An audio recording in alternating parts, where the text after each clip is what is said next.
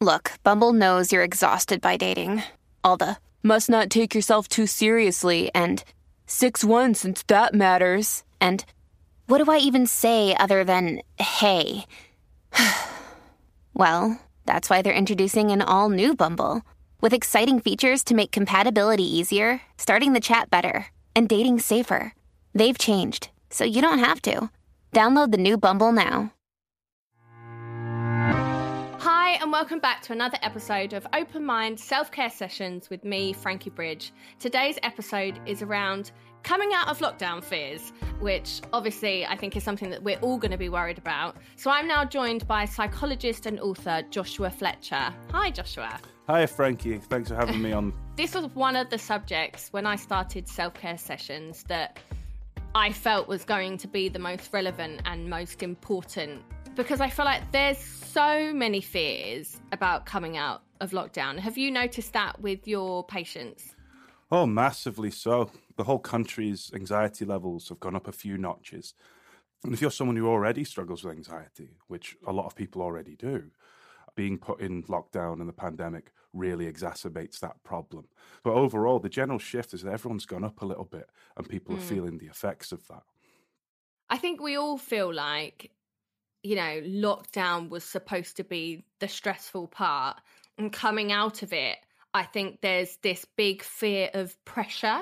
Like, I know quite a few people said to me when I asked for questions for this podcast, they said, I'm actually really nervous that everyone's really happy about coming out of lockdown, but I don't feel like that myself. It's a good point. I mean, I specialize in anxiety, and I've had anxiety in the past, serious anxiety, agoraphobia, panic attacks, etc. And what happens is, you got to remember, over the last year, our threat response, which is basically anxiety in a nutshell, it's our brain's threat response. It's been conditioned to tell us that we've got to stay inside. People outside are dangerous, quite literally, if they're carrying a virus. Our normal routines are dangerous. We've got to become hermits and stay inside because to protect others, protect us. And that's kind of been conditioned into us for a year, whether it's through the news, social media, through your friends, through knowing people have got it. And your threat response, and there's a part of your brain called the amygdala, which is your lizard brain, which I could talk about later. We're all lizards, Frankie. We're all lizards. Okay, yeah, well, this is news to me. It's not just Mancunians. We are all lizards.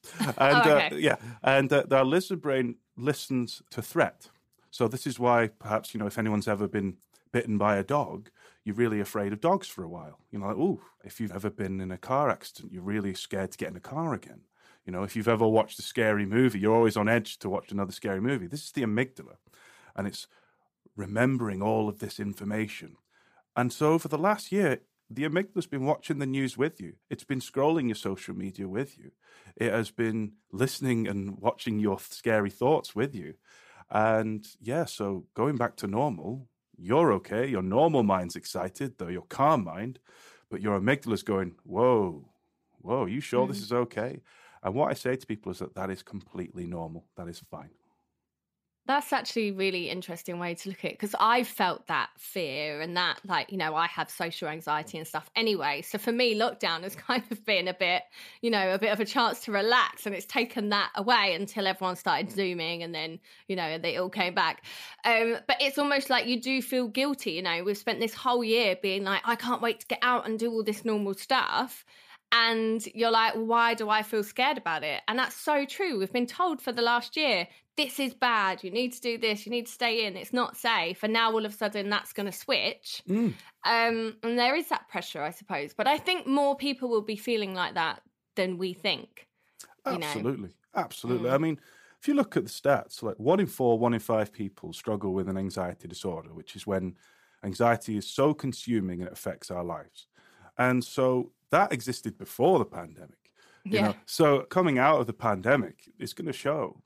But I'm nervous. I'm one of the country's leading experts on anxiety disorders, and I'm nervous. My friends are like, I can't wait to see you in the pub. I'm like, I can't wait to see you too. But, I'm going to take it a bit easy. And I'm very open and honest about my anxieties. I don't see it as weakness or anything like that, And so what I say to people is like, that's absolutely fine, whether it's social anxiety, whether it's agoraphobia, whether it's you're fearing fear, fearing panic around socializing, fearing panic away from your home, fearing how you'll feel, also fearing judgment. If you're fearing judgment, again, that's your amygdala, that's your threat response. And that's okay to feel. Honestly, so many people are experiencing this right now. You're not alone with it. And you mentioned agoraphobia. Quite a few people messaged in and they've said that they're nervous about being in crowds again and they're not sure how to cope with that and what should they do.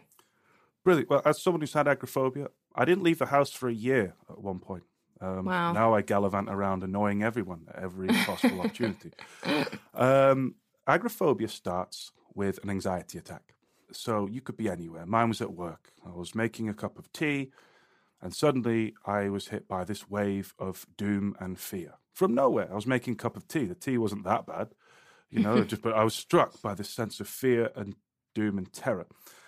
And my reality looked really strange. A symptom I now know is derealization. It's called derealization, depersonalization. People need to talk about it more because loads of people experience it, yet no one really talks about it.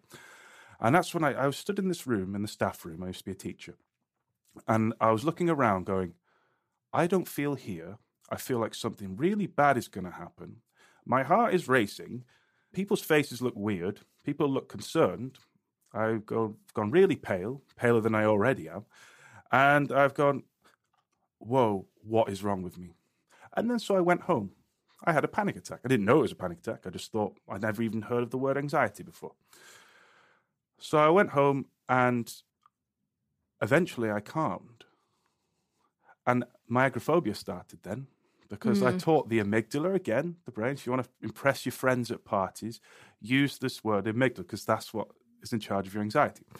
And what happened was I was terrified that if I'd have stayed outside of my safe zone, I wouldn't cope. So I went home and waited until I felt better, which is the worst thing you can do with anxiety. But I didn't know this for a year. So I just stayed inside, waiting for it to go away, trying to work it out. And ultimately, I was struggling really bad with agoraphobia because all agoraphobia is a fear of fear. It's a fear of how you'll cope.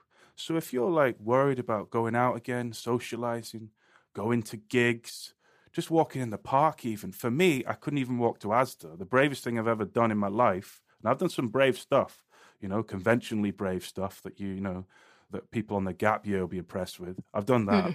But the bravest thing I've ever done was with agoraphobia, walk to Asda and buy some milk because I had to face that fear. And that's okay. If you've got agoraphobia, try not to avoid because anxiety can't hurt you. It's just adrenaline. It's just cortisol. And the thoughts are just thoughts. Okay. And a lot of people are scared about going back to work. I know from like my friends, the thought of getting back on the tube and going back into an office, you've not done that for a whole year. How can you prepare? Can you prepare yourself for that? Or do you just have to just do it? I mean, it's the latter, to be honest, Frankie. You've got to do it, but you've got to do it with an attitude of compassion. I often hear, I forced myself to do something. Why force yourself when you can encourage yourself to do something? I just stuck through it. I white-knuckled my way through it. Well, no, you can do it.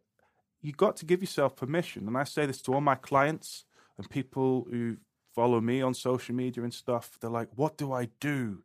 What are your tips and tricks? I was like, the biggest tips and tricks I give you is that allow yourself to be anxious for a week because that's what's supposed to happen.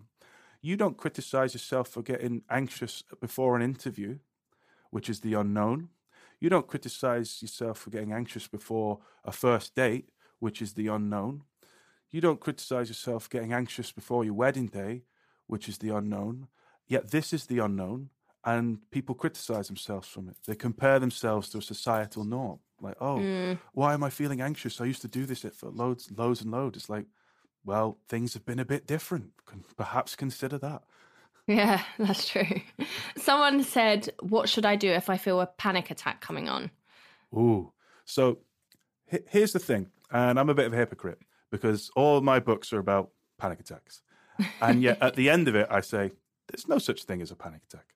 Now, I've been diagnosed with panic disorder, which is basically experiencing panic attacks over and over and over and over and over again. And you're having a panic attack when you just feel like you're about to die. you're about to lose control, really, go crazy. That's one I hear a lot.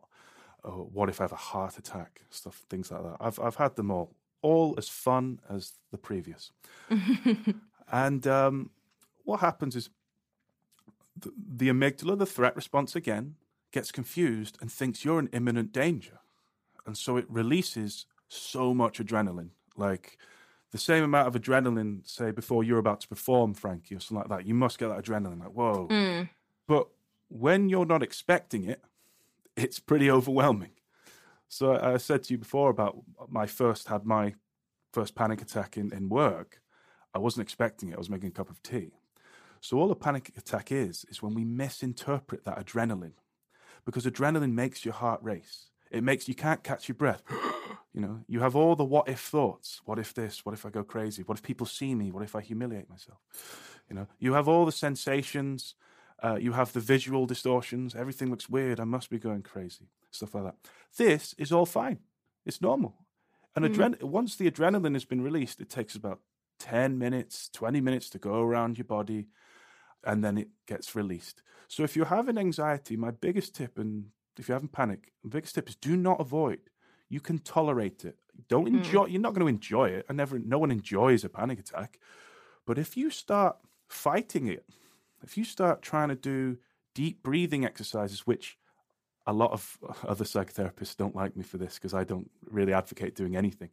If you do a lot of deep breathing and start fighting it and trying to withstand it, you're telling your anxious brain, the amygdala, the threat response, that panic itself is dangerous. And so you're going to start fearing panic attacks. Don't fear panic attacks. You've got it. And once you tolerate it, and this is what I had to do at Asda, really fun story. I'm in Asda having a panic attack, thinking that people were going to come and take me away. Genuinely, I thought the white coats are coming. I'd done it. I finally broken my brain. I mean, it was just a panic attack, and just tolerated it. And by the time I'd left Asda, I was like, that's brilliant. Also, Asda is anxiety inducing. I don't know. Yeah. I don't know. I always say that with panic attacks. I find if I fight it off, or if I find I have a panic attack if I'm pushing my anxiety down. If I'm trying to ignore my anxiety and I'm pushing it away, it's going to come out at some point.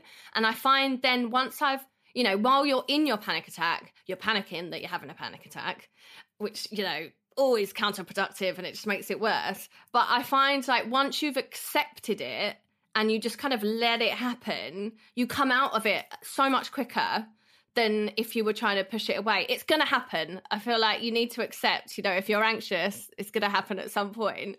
And then you're just shattered afterwards. That's what I hate about them, is it's it takes so much energy that afterwards you're just ugh. Well, you're having a week's worth of adrenaline being pumped through you, so it is tired. Do you ever get the post-panic yawns? Yeah, so So I always say that to people. Trying to get all the oxygen back in. Yeah. Just yawning away. They're like, am I boring you, Josh? Like, no, I've just been having an internal anxiety attack, thinking I'm about to die, and now it's past. I'm just yawning. No, you're absolutely right. Acceptance. Or if you don't like acceptance, I use the term willful tolerance, because no one wants to accept something that feels rubbish. If I come over and kick you in the shins and tell you to accept it, you're going to be like, no, this hurts and it's horrible. So, but you can tolerate it, I willfully tolerate this panic. Or you can reframe the word panic attack to something more accurate. I'm having an adrenaline rush when I don't want it, but it's just adrenaline. And that does make it sound less scary. Yeah, well, nothing's attacking you. Have you ever been attacked by panic? Well, okay, sorry. No, I withdraw the question. A lot of people are saying, which I think has been the biggest thing that has added to people's anxiety, is the not knowing, not knowing what's coming next. How can you take control of your life again? Because the reason I get so anxious about these big announcements every time they happen, and I don't realise I am anxious about them until just before, and I've kind of realised it's because I'm waiting for someone else to tell me how I can live my life. It's weird. It's a weird situation. So how do you kind of make yourself feel like you're taking that control back, I suppose? That's a good question. And the answer, in short terms, is compassion and self-reassurance. Now, I'm not going to go too deep because it's a podcast, but everyone grows up with some model of reassurance, okay, or a lack of. So, and this is where the psychotherapy side comes in. So let's say I grew up and let's say I didn't really have a lot of emotional reassurance from my parents or people around me. I haven't had the skill taught to me that I can self-soothe, self-regulate, calm myself, reassure. If my parents are really strict, like, you've got to achieve this, get all A's, then, I'm going to learn a lesson there that, okay, in order to function, I need to be perfect. Otherwise, they don't believe I can cope. If I'm growing up and I see my siblings around me becoming emotional and then them being criticized for that, I might then learn that it's not okay to be emotional. And these are called introjections. It's another fancy word you can say at parties that no one will listen to you for and they'll quickly move on. Great at parties. And you sound like a blast. Yes, great. We're all lizards. Okay, mate. We're all lizards. Yeah, mate, another conspiracy guy. Get out. But yeah, no. And so what we can do is, even if you haven't had the ideal Brady Bunch childhood, where you're rewarded for everything and taught that you can function, you can still do that now. You can learn self-compassion. And here's the thing, I'll ask you, Frankie, how you speak to yourself, is that the same as how you'd speak to a friend who was anxious and worried? Absolutely not. It's weird, that one, isn't it? It's a bit like, yeah. And I'm the same. I'm pontificating here, but I'm the same. If someone's having anxiety, beating themselves up, I genuinely, wholeheartedly believe in my friends and my loved ones and be like, you don't realize how great you are and how strong you are, And then it comes to me and I don't load the dishwasher properly. I'm like, Josh, you're a failure. What are you doing? Obviously. And then I step back and go, I'm not a failure. I mean, look how far I've come. I'm doing all right. But it's that pausing, stepping back and talking to yourself like you talk to a friend that's so important with anxiety, because it's literally soothing. If I followed you around all day, that'd be weird. But if I followed you around all day talking to you like you talk to yourself, that's going to make you anxious. So imagine the power of your own voice talking to yourself like that. So kind of telling yourself, I suppose, that you can control your own life and how you feel about it in a way. Yeah, but saying it with conviction. It's all good sitting there going, I'm enough, I'm great, look at me. It's not going to land, is it? You look great, Josh. You look great. Yeah, it doesn't quite work if you just repeat it's not quite a mantra, it's a skill. It's literally detaching and going, I'm just going to pretend like I'm my friend for a second. I'm going to pretend like I'm my best friend. And what would I say? And it's practice. Because another thing with anxiety that tags along with agoraphobia, tags along with panic attacks, tags along with all that, is low-level esteem-based anxiety, which not many people talk about. But I do, because I'm, like you said, I'm the annoying guy at the party. And I was going to ask you, how many times do you say to yourself a day, I should? A lot. How many things on that to-do list kind of need to be there or don't really need to be there? Yeah, probably not many of them. Yeah, I mean, you got to put the bins out. We need to do that. Actually, Wayne has to do that. Oh, he's useful. That's then. on his should list. Yeah. Does he do it? Yeah, otherwise they wouldn't get done. We're accumulating trash, right? Yeah, but so there's things on your should list, to-do list, that kind of need to be there. But then there's also stuff on our to-do list that's put there by anxiety, low-level anxiety. I'm not talking panic attack in a field anxiety. I'm talking that simmering, I feel on edge for no reason, so I need to feel productive anxiety, which in lockdown has gone bananas for me. I can't just sit there and watch some rubbish on TV because I've got this simmering anxiety like, you should do this, you should do that. You should organize the cupboard. I don't need to organize the cupboard.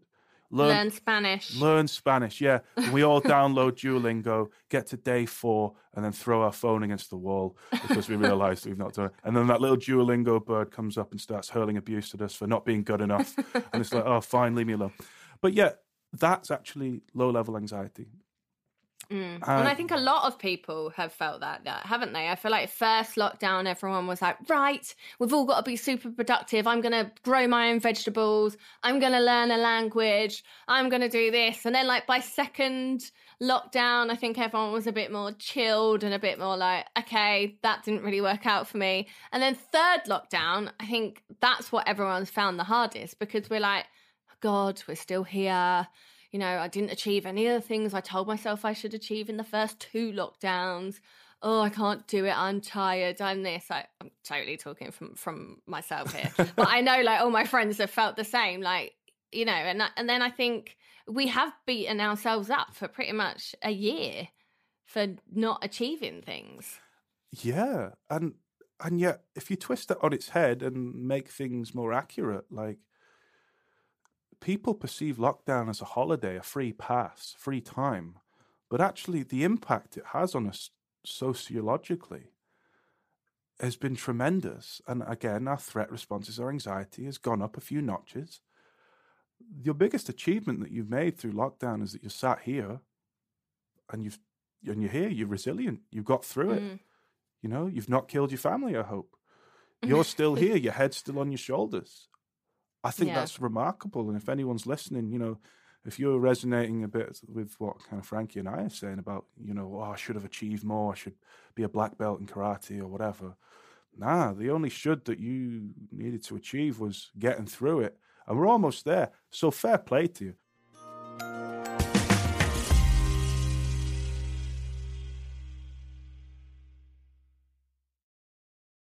And what about health anxiety? Because I think that's a really big one. Like a couple of people have said, you know, they feel like they're a germaphobe now and they're really, you know, their health anxiety is really heightened. And that's going to be a big thing, isn't it? And that comes with having to be back in crowds again, being back in offices, going in shops. Like, are we, you know, we don't know yet. Are we still going to have to wear masks? And are we all going to be carrying hand sanitizer around with us for the rest of, I mean, I did that anyway, so I was quite proud of myself because I already had a cupboard full of hand sanitizer when everyone was rushing to buy it. I was like, you all laughed at me, and now look look at me. But I think that's going to be quite a big thing, isn't it? That people are going to be so nervous about getting sick or touching things. And I was in before it was cool. Yeah, I mean, come on. with your 1 litre alcohol gel walking around. I was a nightmare. Love it. Yeah, I mean, health anxiety is one that I've struggled with in the past. Not helped by things like grief. I've lost people to illness and stuff who are too young. And that taps into an anxiety, a health anxiety too. But yeah, you're right. A pandemic, a virus, it exacerbates anxiety for a lot of people. Now, here's the thing. It could be about germs and the virus itself. So my clients with OCD, remember when I said everyone's anxiety has gone up a few notches? People with OCD, since the pandemic has kicked in, it's really, really affected them. And, you know, I've had to work with quite a lot of people with OCD about those compulsions. So yeah, you know, I don't want to poison my family. I don't want to make my family ill. I don't want to make me ill. But also the anxiety that the pandemic has triggered starts other compulsions that have nothing to do with the virus. And that's really important to know, because I get people who've come to me who've started with kind of strange anxiety since the start of the pandemic, but nothing to do with the pandemic. So like compulsive plug checking and loads of compulsive behaviors, intrusive thoughts, which is a big one. And one of the big ones is health anxiety. So people that are worried about getting the virus themselves. I mean, I don't know about you, but how many times have I not caught my breath and gone, got it, I've got the virus, you know, there we go. Or get a hot flush, got the virus, it's done, I'm here. Yeah. You know, get me some paracetamol, I'm in for the long run. 10 minutes later, I'm fine. But also, it's triggered other health anxiety. People worried about their heart, people worried about their sanity. What if this anxiety makes me lose my mind? What if it triggers a psychological condition that's been laying dormant? What if I've got some serious condition like cancer or neurological condition, etc. And with health anxiety, what's the most common compulsion with health anxiety? Go on, do you know it? No, cleaning your hands? No? It's asking Dr. Google. Oh, Googling things, of course. Are you guilty of that? Which is the worst thing to do. Yeah, sometimes. You know what? Mainly for my kids, less for me now. But yeah, it always goes straight to, I've got a headache. That's it. You've got a brain tumor. You know, it's literally that, isn't it? It's not good. Absolutely, yeah. And Googling, try not to Google, you know, because with people with health anxiety, when you're anxious, your threat response is going off. So there's that lizard part of your brain that's scanning for threats. It's the oldest part of our brain that our ancestors used to scan for threats, like saber-toothed tigers, lions, cheetahs, whatever. But it doesn't understand that when you're on Google trying to find reassurance for your symptom, it's not interested in the rational side of this webpage. It's interested in the danger. So Frankie's headache is an aneurysm. My stomach ache is stomach cancer. You know, it's only going to fixate on the horrible scenario and not the most likely. And I bet people that have done that will resonate with that. And I've spent hours on Google wasting my time. And I guess it's probably been worse in the pandemic because you can't just go to the GP, maybe like you would normally, or ring them or whatever and ask them a question. You've had to do it more from home. So it's kind of been building up and getting worse over the year. Yeah. It's a really good point, yeah. A couple of people said, and I have felt this way, that they constantly feel tired and exhausted. So like then the thought of having to go back to being as busy as we were before, how are we physically going to be able to do that? And why do we feel so tired and exhausted all the time in lockdown? Tiredness, lethargy, fatigue. Think about it. So if we're anxious, that low-level anxiety I was talking to you about, if you've ever felt on edge, and you're feeling on edge every day because of this pandemic, like something bad's going to happen, but I don't know what. So I'll just stay on alert just in case something bad does happen. And if nothing bad happens, I'll just keep myself productive as a way to use all this energy. When we're low-level anxiety, there's a chemical called cortisol, which is our stress hormone that pumps around our system. And it's a helpful hormone to help us scan for dangers.